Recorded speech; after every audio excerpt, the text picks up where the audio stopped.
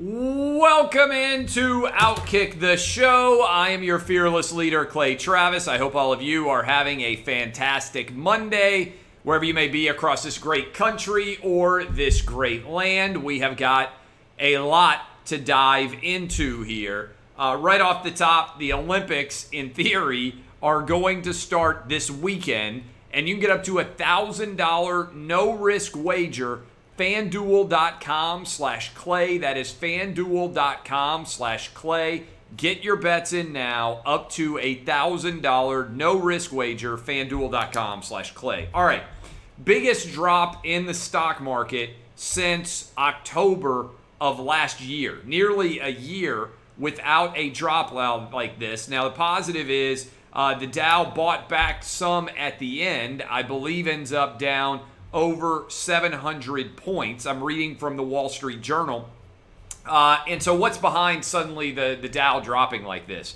There is a lot of fear out there surrounding what exactly is going on in England. And let me kind of walk through what's going on in England as it relates to COVID, all right? You guys know I try to look at the data. I try to share reasonable, intelligent, not irrational, not COVID fear porn, all right? And so, what's going on in England is tough to follow. Okay, so England opened back up fully today on July 19th. But while they did it, Boris Johnson, who is the Prime Minister of England, he is right now quarantining for 10 days, even though he had COVID, and I believe also got the COVID vaccine, because he is afraid, not afraid is the wrong word, but because he has been exposed to someone who is also tested positive. And what you're seeing happen is we have got a lot of COVID insanity, right? If you've already had COVID or you have had the COVID vaccine, in my opinion, there is no reason for you to be quarantining. There's no reason for you to be wearing a mask, like all the data on this. Okay, so what is a concern is if you look at the number of people that are testing positive for COVID, the numbers have skyrocketed in England. In fact, the numbers are back almost to where they were in the highs earlier in the year. And I jotted this down. And again, the data is a mess because the guy in England who's in charge of sharing this data just sent out a tweet trying to correct some of the information he put out. So I'm trying to be as straightforward as I can with the data while understanding that it's imperfect data. All right. According to a report that came out earlier this afternoon, there are right now 3,813 people in hospitals with COVID. That's the most since March the 24th in England. And that has happened even though the number of people that are receiving the COVID vaccine in England is very, very high. One of the highest rates of vaccination anywhere in the world. So, if these numbers are accurate, and initially the report was that 60% of those that were hospitalized had been double vaccinated. Now the report is, and I want to read this statement itself because I think it's a significant quote. And Sir Patrick Vallance, who is evidently the scientific guru of England, said, correcting a statistic I gave at the press conference today, about 60% of hospitalizations from COVID are not from double vaccinated people. Rather, 60% are currently from unvaccinated people. So does that mean 40%? In theory, it would. 40% of the people that are hospitalized right now are actually vaccinated. Again, the story here is what exactly is going on. How much protection are we getting from the COVID vaccine versus how much protection was expected from the COVID vaccine?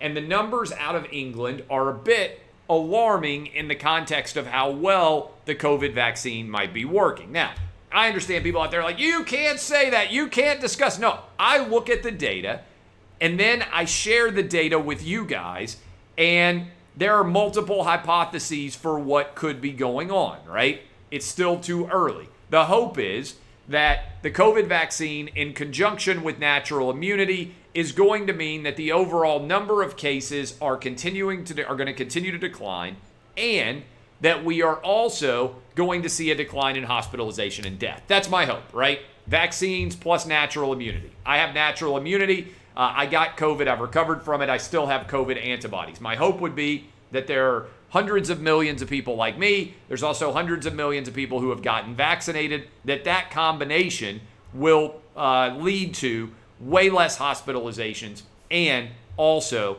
way less deaths. But there's also a concern that is out there, because you've seen already, as the numbers have been rising in the United States, the draconian Corona bros out there are going to start to implement more of their restrictions on people, right? LA, I'm flying to LA on Wednesday. In LA, they are going to require that you wear a mask if you are indoors in public. It's crazy to me. Just like it's crazy to me, I was in Michigan, pure Michigan, had an awesome time in Michigan over the weekend, visiting with my wife's family. I was encouraged by the number of people walking around in the airport that weren't wearing masks. It makes no sense to wear a mask in an airport. It makes no sense to wear a mask on an airplane at this point in time. You can sit in a bar or restaurant in an airport without your mask on. You can pull your mask down and eat or drink in an airport without your mask on. This is all just a bunch of cosmetic theater. But my concern is the Corona Bro community is going to use increases in the number of people that are hospitalized and or dying from very low levels right now in the summer. As we move into the fall and the winter, the natural increase of viruses occurs every year in the winter in the United States, in the fall and winter. And so my concern is that the same failed policies which took place in March of 2020, March of last year, when we locked down cities, when we shut down schools, when we told everybody 2 weeks to slow the spread, and now we're 18 months later. My concern is that the Corona bros are going to use this as an excuse to lock down. And let me give you an example of Wall Street traders also making that bet. I like to follow a variety of stocks. One of them is Peloton, which I have some shares in. I've got shares in a lot of different companies, including what I always encourage people to do, buy the S&P 500 index funds. Peloton was up. Let me check the latest dollar figure so I get this right. So somebody's like, no, it wasn't. It was Peloton was up. Let's see. Peloton on the day was up almost $8. Okay. Most of the rest of the stock market was down substantially. Why would Peloton be up $8 while the rest of the stock market, by and large, is down substantially? Why would Peloton be up? Let me get the actual percentage for you. Peloton would be up right now 7%, and the rest of the stock market is down around 2%. So a 10% difference between the Dow and between Peloton, a major difference between what's going on there and what's going on with the rest of the market. And my answer is some people are betting that we're going to have to shut down again.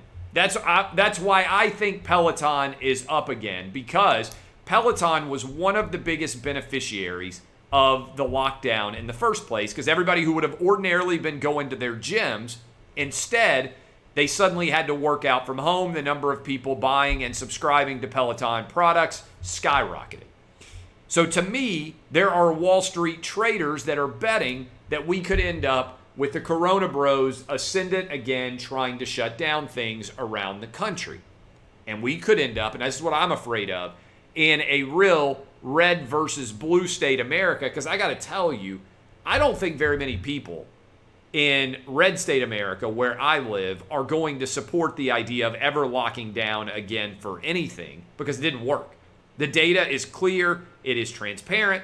The lockdowns did not work. If you compare what happened in Florida and Texas, for example, with what happened in New York and California, Florida and Texas, lower rate of death, lower rate of a major issue from COVID than either New York or California did. New York and California both locked down in a big way. So I think we could be trending towards, unfortunately, a massive battle royale during the fall over which states are shutting down, over which cities are shutting down. And some people out there are going to say you're overreacting, and I hope I am. But I'm just telling you, when you look at this data and when you see the stock market moving like it moved today, after people had a weekend to digest all of the information, again, I am anti-lockdown. I am anti-corona, bro. I am pro live your life normally. We can't allow COVID to shut us down. But what I'm telling you is I'm afraid this battle is about to be fought anew, and I am concerned about what exactly might end up happening as we fight that battle anew. Positive story that is out there.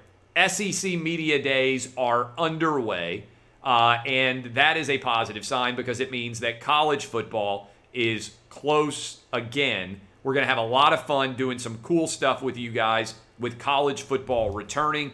But what I want to say right now, because I know a lot of people in SEC, athletic directors' offices, a lot of people in the conference in general, a lot of people in college football, we've got to end the COVID madness in college sports. Okay? Listen to me carefully.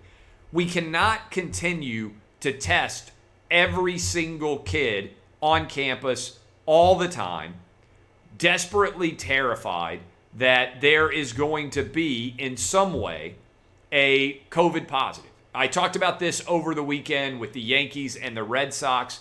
Young, healthy people aren't in danger from COVID. Once they are vaccinated, they should never be tested again, in my opinion. But also, there's no fear here of significant health-related concerns. We know what the data tells us. So why are we still requiring in any way any kind of quarantines, any kind of isolation, any kind of potential cancellations or forfeits in sports? We've got to break the COVID madness. We've got to break this trend of testing everybody and being terrified if somebody ends up positive. And by the way, sports is an interesting test, right? Chris Paul had to miss several games for being positive. Several members of the U.S. men's basketball team have had COVID-related issues. I think we have an alternate on the U.S. women's gymnastics team that has issues right now. This is going to be a big part of the 2-week Olympics that are taking place in Japan. Who's testing positive? Who's not? If you've had the vaccine or you've had COVID, we shouldn't be testing you. We just shouldn't. Like, I've had COVID already. I might get a minor version of COVID again, but we can't be obsessively testing over this time after time after time. And I'm afraid that we are. Positive SEC is back. Negative, it seems to me that college football and the NFL are going to follow what the NBA did and what unfortunately happened with college baseball in NC State out in Omaha, where kids that are completely without danger from COVID, we're going to shut down games even though they have zero actual risk from COVID. I'm afraid of this happening. Also, think it's unfortunate. There's talk now that every kid 2 and older is going to have to wear a mask inside of school. Now, there's no justification for this. The data does not reflect either that kids are primary conveyors of COVID or that COVID is a danger to classrooms, to teachers, right? Teachers can go get their vaccination, but no kid should be wearing a mask. I mean, this is absolute madness. Last year, I was willing to accept it because I wanted my kids to be able to attend school in person, and I give credit to all the teachers that taught in person last year, including my kids. My kids, 2 of the 3 go to public schools, and I was a public school kid, K through 12. But this idea that 2-year-olds and up need to be wearing masks is not supported by data. Nobody under the age of 12 can get the vaccine, so it effectively means every kid under the age of 12 would have to wear a mask everywhere, including, in theory, during sports. It makes no sense, okay? This is cosmetic theater. It isn't supported by science at all, and we need, actually, to have some solid decisions being made, people standing up and saying enough in response to stories like these. Peyton, this is a good story. Peyton and Eli Manning are headed to Monday Night Football for 10 weeks out of the year to do their own version of what I think will be a really entertaining Monday Night Football broadcast. And let me pull up the official release. This is a good move by ESPN. I want to give them credit. Peyton and Eli Manning headline an alternate Monday Night Football telecast. I've been arguing for this for over a decade. I've been doing this for over a decade. Alternate shows that are non-traditional broadcast. They are going to do 10 games each season, each of the next 3 years. They will be from a remote location. They will have celebrities, including iconic and current players, join them. It will be on ESPN2, and it will complement the traditional broadcast of Monday Night Football on ESPN, and it's being produced in conjunction with Omaha Productions, which you remember Peyton Manning got a lot of attention and then did a funny video send-up for the University of Tennessee baseball team going to Omaha, Nebraska. But Peyton Manning, that is a good move. Peyton and Eli, I think it'll be really funny. I think alternative broadcast in general make a lot of sense. I think you need alternative gambling broadcast. I think you need alternative fan broadcast. Just guys or girls who are fans of a particular team talking during the course of the game. I think that would be wildly popular, as opposed to everybody having to watch the traditional Voice of God broadcast. I give credit to ESPN for making this move. Anybody notice we're just a couple of weeks away from the official start of NFL training camps, and there's no news at all about Deshaun Watson? It's as if the 22 different women accusing him of sexual assault have just vanished. There's been no action taken by the NFL at all. I would think they're going to have to put him out of the league on the commissioner's exempt list, or figure out some form or fashion under which Deshaun Watson is not going to be allowed to play this year. But the whole story surrounding Deshaun Watson is very strange to try and figure out exactly what is going on here as it pertains to Deshaun Watson and what's going to happen to him going forward, given all of the allegations. We have a little bit of an example with Trevor Bauer, who had one woman accuse him of sexual assault. She has had her allegations heard, and Trevor Bauer is not playing baseball right now. I believe he's been pulled off the field. So we'll have to see exactly what ends up happening there. I want to give props, and maybe we can mix this in and actually put the video up. Over the weekend, Giannis gave a discussion about Game 5 and how he was going to focus going forward, and it was fabulous. And the more I watch of Giannis, and I want to give him credit, the Bucks are up 3-2 in this series. They've won 3 straight games, and if the season ends tomorrow, as it is favored to end, then Giannis would be the Finals MVP, and he would win his first championship at the age of 26. If you look at Giannis and his public profile, I think he has to be the new face of the NBA. He is an incredibly likable guy, and I think you have to give a tremendous amount of credit to anybody who is able to be, and I want to share this video, so hopefully we can mix it in, to anybody that is able to be this intelligent and thoughtful while talking in a different language. I took French. I can barely say anything at all remotely intelligent in French. Certainly, I would never say anything in French that would have the French people stopping in their tracks and saying, oh, you know what? That was really well said. But Giannis was talking about ego, past, present, performance, how you analyze it all, and he said it so incredibly well in his non-native language. I believe that the NBA needs to make Giannis the face of the league as opposed to LeBron James. Giannis can represent everything that's good about the NBA and also reach to a broader level of support because he's got foreign bona fides, in that there's obviously a lot of people in Greece, but all around the world who I think would respond very well to his story. So a couple of other things here. I am headed to LA on Wednesday. So there will be shows this week of Outkick the Show on Monday, Tuesday, Wednesday. Then I will get to LA, and I will probably not be able to do shows out there because there'll be too many different moving parts. We're going to close out Season 3 of Fox Bet Live. We've done like 700 of these shows on television now. And so I'll be out in LA for taping there. I'm curious to see what the mask mandate ridiculousness looks like in LA. I'll be in LA on Thursday, Friday. Next week, I'll be back out in Las Vegas on Thursday, Friday. And then the week after that, I will be in New York City. So I've got a lot of travel as we get ready for the start of the college football season. But I am headed out. I want to say amazing time, like I said earlier, in Michigan. I appreciate all the people that I met at the airport flying up to Michigan for the weekend with my wife's family. And also had an incredible time. A lot of my wife's family in Michigan are listening to the Clay Travis and Buck Sexton show, and it was great to get feedback from them on what exactly is going on there. I don't know how many of you have paid a lot of attention to the 1619 Project. It's basically the foundation of critical race theory.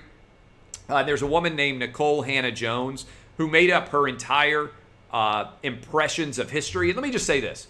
I was a history major, all right? I did my history thesis. I thought about going to get a PhD in history.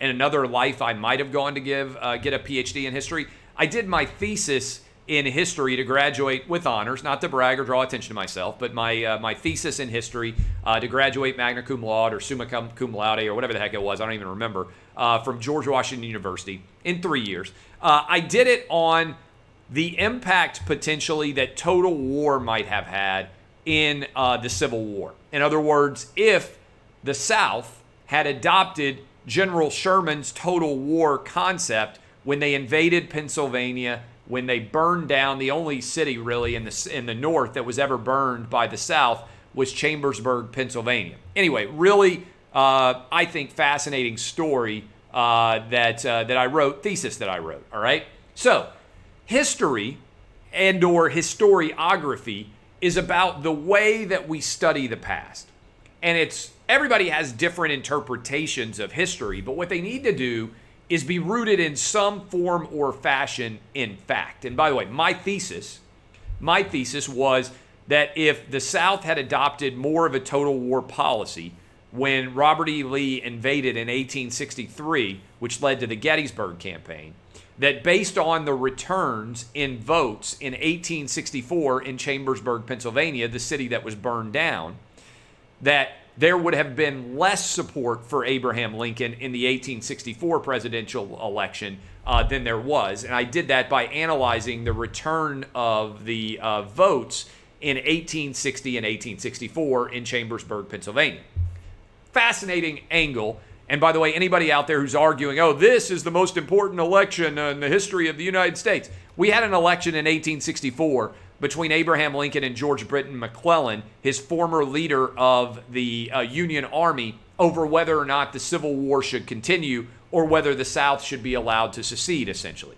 The Democrat was McClellan, and the Democrat in that case wanted to allow the South to secede. It's interesting, just a little bit of anecdote for you. Also, by the way, Lincoln was the Republican. By the way, also, if you think about it, we had an election in 1944 in the middle of World War II over exactly what our policies were going to be going forward as it pertained to Nazi Germany and how involved we were going to be in all those aspects. Okay, all that's pretty significant, all right? So everybody out there who's like, oh, this is the most important election that's ever existed or our country's under the biggest threat. No, study a little bit of history. But Nicole Hannah-Jones, she said, and I'm not misquoting her here, that Cuba is the most equal country in the Western Hemisphere. And she was saying that in praise of Fidel Castro and in praise of Cuba. And this is something that I believe deserves more attention. There's a lot of left-wingers out there that are socialist, that are communist, that refuse to criticize Cuba because Cuba is a communist country. And the equality angle is so funny because, they may be equal in some way, although they really aren't, because the people at the top of the Communist Party live much better than the people at the bottom of the Communist Party. But everybody lives in an awful environment. They drive 1950s cars. They have no air conditioning. They have no basic access, for the most part, to medical care of a high level. They have limited ability to earn livings. They have no capitalistic economy. They have no market-based economy. Poverty is endemic in that it is everywhere.